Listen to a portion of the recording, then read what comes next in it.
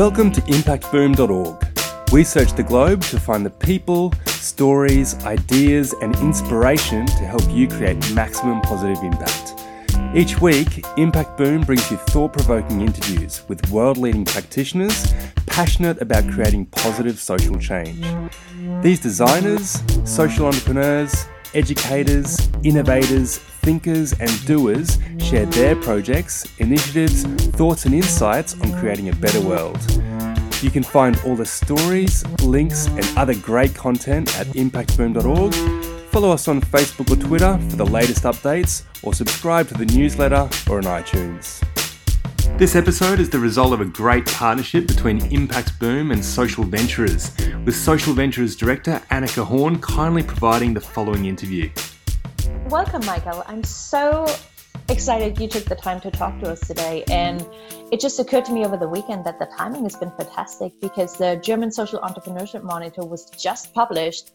And here we are being able to talk about the findings and all of the exciting work you've been doing throughout Germany over the last few years. So thank you so much for making the time. Thank you for having me. Absolutely. So I know a little bit about your bio, but can you give me a short summary of what your current specific role is or your roles are? I know you're pretty involved in a lot of initiatives. Oh yeah, that's some good questions actually. To begin with, I understand myself of somewhat of an ecosystem builder. That's what I and a colleague of mine set out to do. Her name is Birgit, and we've worked together now 5 years in different positions, different roles, and different organizations. So that makes it somewhat special as well, because we transition throughout different organizations together. Currently, we are working with the Social Impact Lab in Frankfurt, which is an incubator for social startups. Probably one of the biggest incubators, I would say, in Germany. And you shouldn't compare it with what you have in America, because we are always lagging behind around 3 to 5 years. But it's there's still a lot of things going on there. And we are also very engaged in the Social Entrepreneurship Network Germany. I'm doing the monitor, as you mentioned before, and a lot of other exciting projects. It always has to do with encouraging partners to get into the ecosystem and to strengthening the ecosystem. Yeah, I guess that's the two most important things. And then I have a myriad of other projects, but it's always about building an ecosystem for social entrepreneurs in Germany and in Europe to do their work. And with that, we are at the heart of the conversation. What a beautiful segue. Before we dive deeper into all of the questions that I have, help me understand, is any of these a full-time gig, or are you piecing together the work as part-time positions, as volunteering, which is really common in ecosystem building?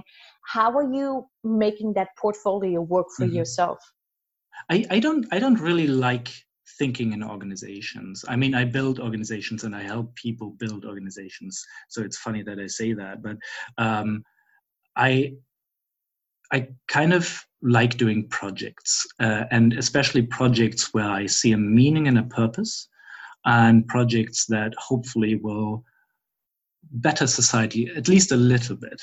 So yes, I am involved in different organizations, and I am financed through different organizations. But I think that lies, as you probably implied before, that lies in the nature of an ecosystem builder.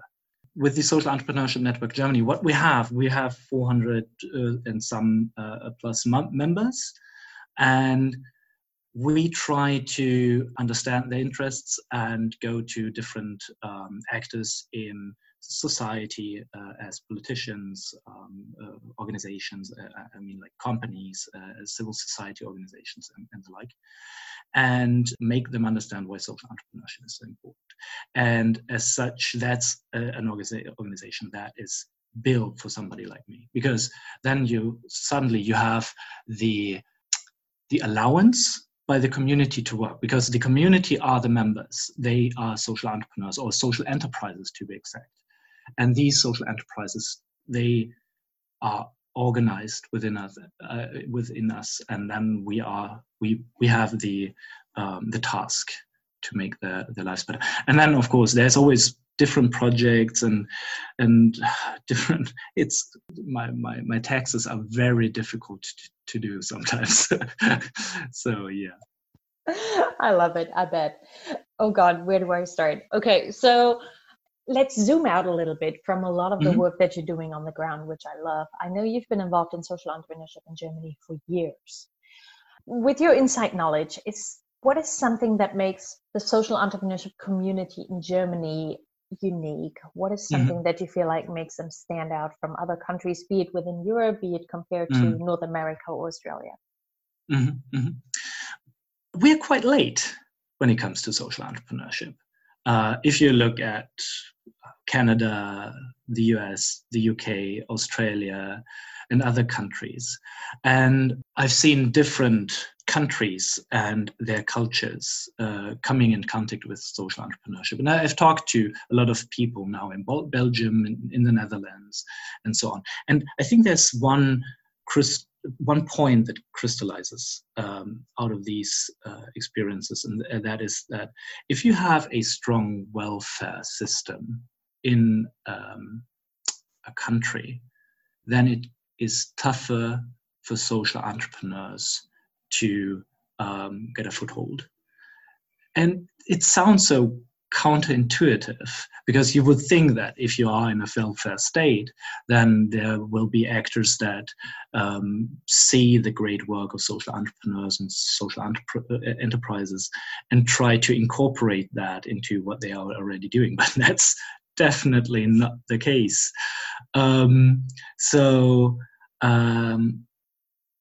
Yeah, I mean, that's probably, if you have turbo capitalism, as you have probably in America, then there has to be people taking it into their own hands to make things better. And for us here in Germany, it's sometimes quite difficult to talk to those organizations and individuals that have been working in the welfare state for quite a while, and to try to explain to them why social entrepreneurship is different to what they've been doing so far.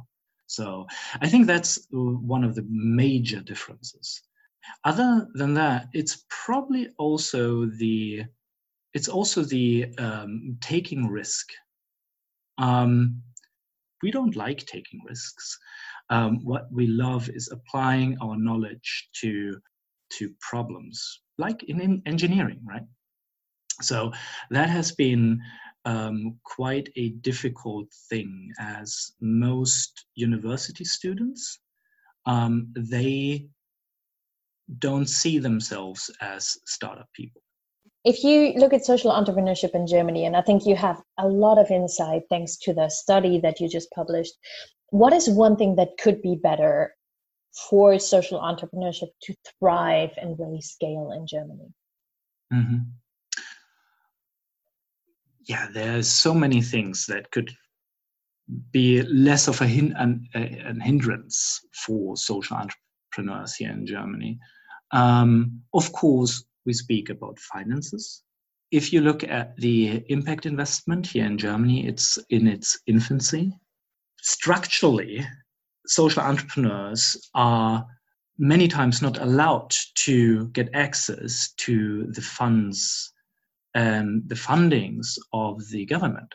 There are many programs for startups, for conventional startups here in Germany, but social entrepreneurs are excluded many times because what they do doesn't fit into the normal understanding of what an entrepreneur is.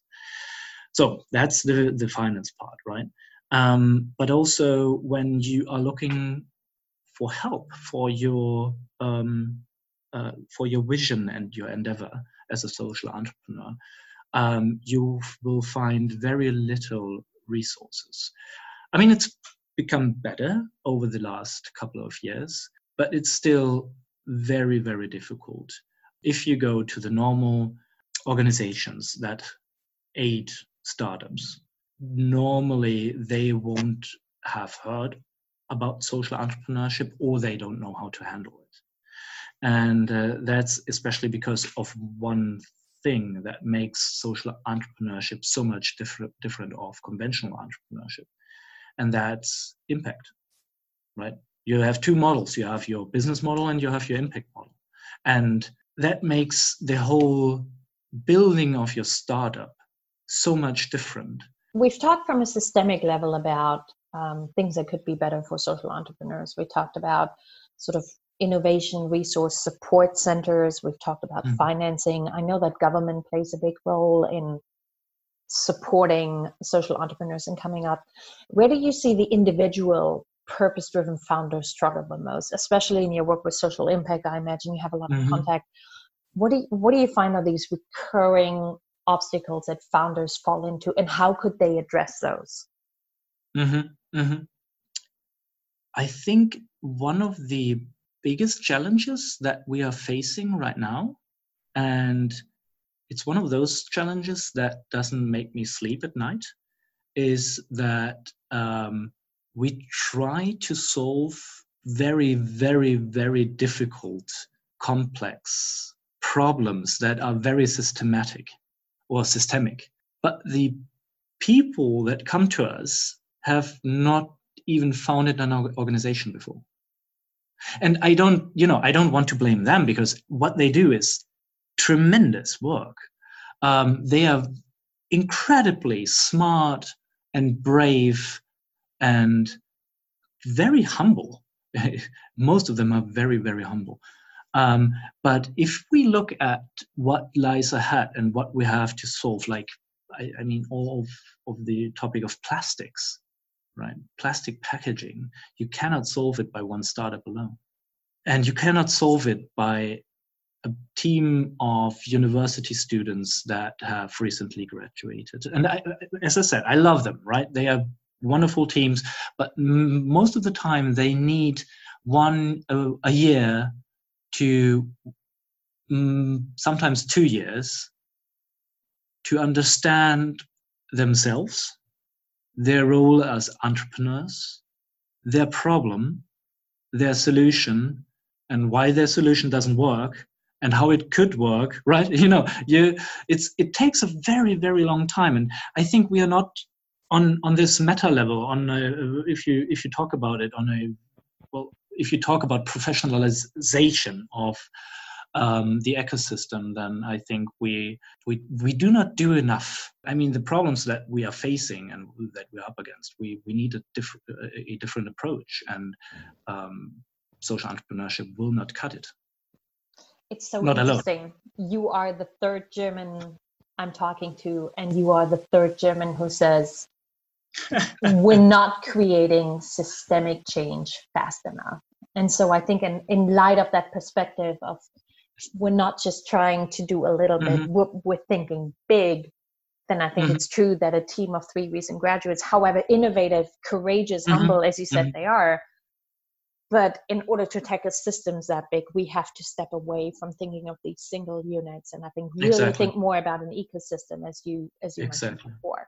What are you most excited about in your field right now? Any developments, approaches, any new actors? What are you seeing that gets you excited? What gets me excited right now quite a lot is that the German government has picked up social entrepreneurship as a topic. Social entrepreneurship in Germany has been almost solemnly driven by these pioneer organizations. I've mentioned some before: the BMW Foundation, the KfW Foundation, and SAP, and some similar like Haniel and Beisheim Stiftung and the like. And they have been supporting social entrepreneurship for almost 10 years now. And as is in the nature of foundations or CSR departments, after a certain time, they change their vision or their mission, or people within these organizations change, right? So we see a big withdrawal in many cases of these organizations from the ecosystem. So as we see this explosion of social entrepreneurship in Germany right now, we also see that many of the organizations that have been in the first movers, or that have funded the first movement, are drawing back. And so it will be very, very detrimental for the success of social entrepreneurship, the further success, to have the state on our side and to fund some of the endeavors that we have. Can you think of 2 or 3 very specific tactics that you would like the German government to take to support social entrepreneurship? What's the role of government? There's one very, very, I find it funny, and my colleagues that I talk to, when we go to actors within the state, also others, but those are the important right now. If we go to them and tell them, you know what, we need funding for social entrepreneurship centers, they always say, what? You need funding for those? Why don't you put it on, economically viable feet and do your thing and stuff like that? And they always seem very dumbstruck when we tell them, you know what? All of the startup ecosystem, the conventional startup ecosystem and founders ecosystem in Germany, it's all funded by the state. So it's so funny that they say that they don't have to fund social entrepreneurship. So yeah, that's one of the core things that I hope will make it into the draft that they will hopefully bring out the upcoming weeks. That the ecosystem, the organizations behind the social entrepreneurs that support the social entrepreneurs, that they get more backing. And I mean, of course, financially, but also through networks and partnering and public procurement and all that. So I think that's really important. Other than that, and I just said the word public procurement, I think it's one of the biggest levers that we can pull on for social entrepreneurs. If social enterprises have the opportunity or the possibility to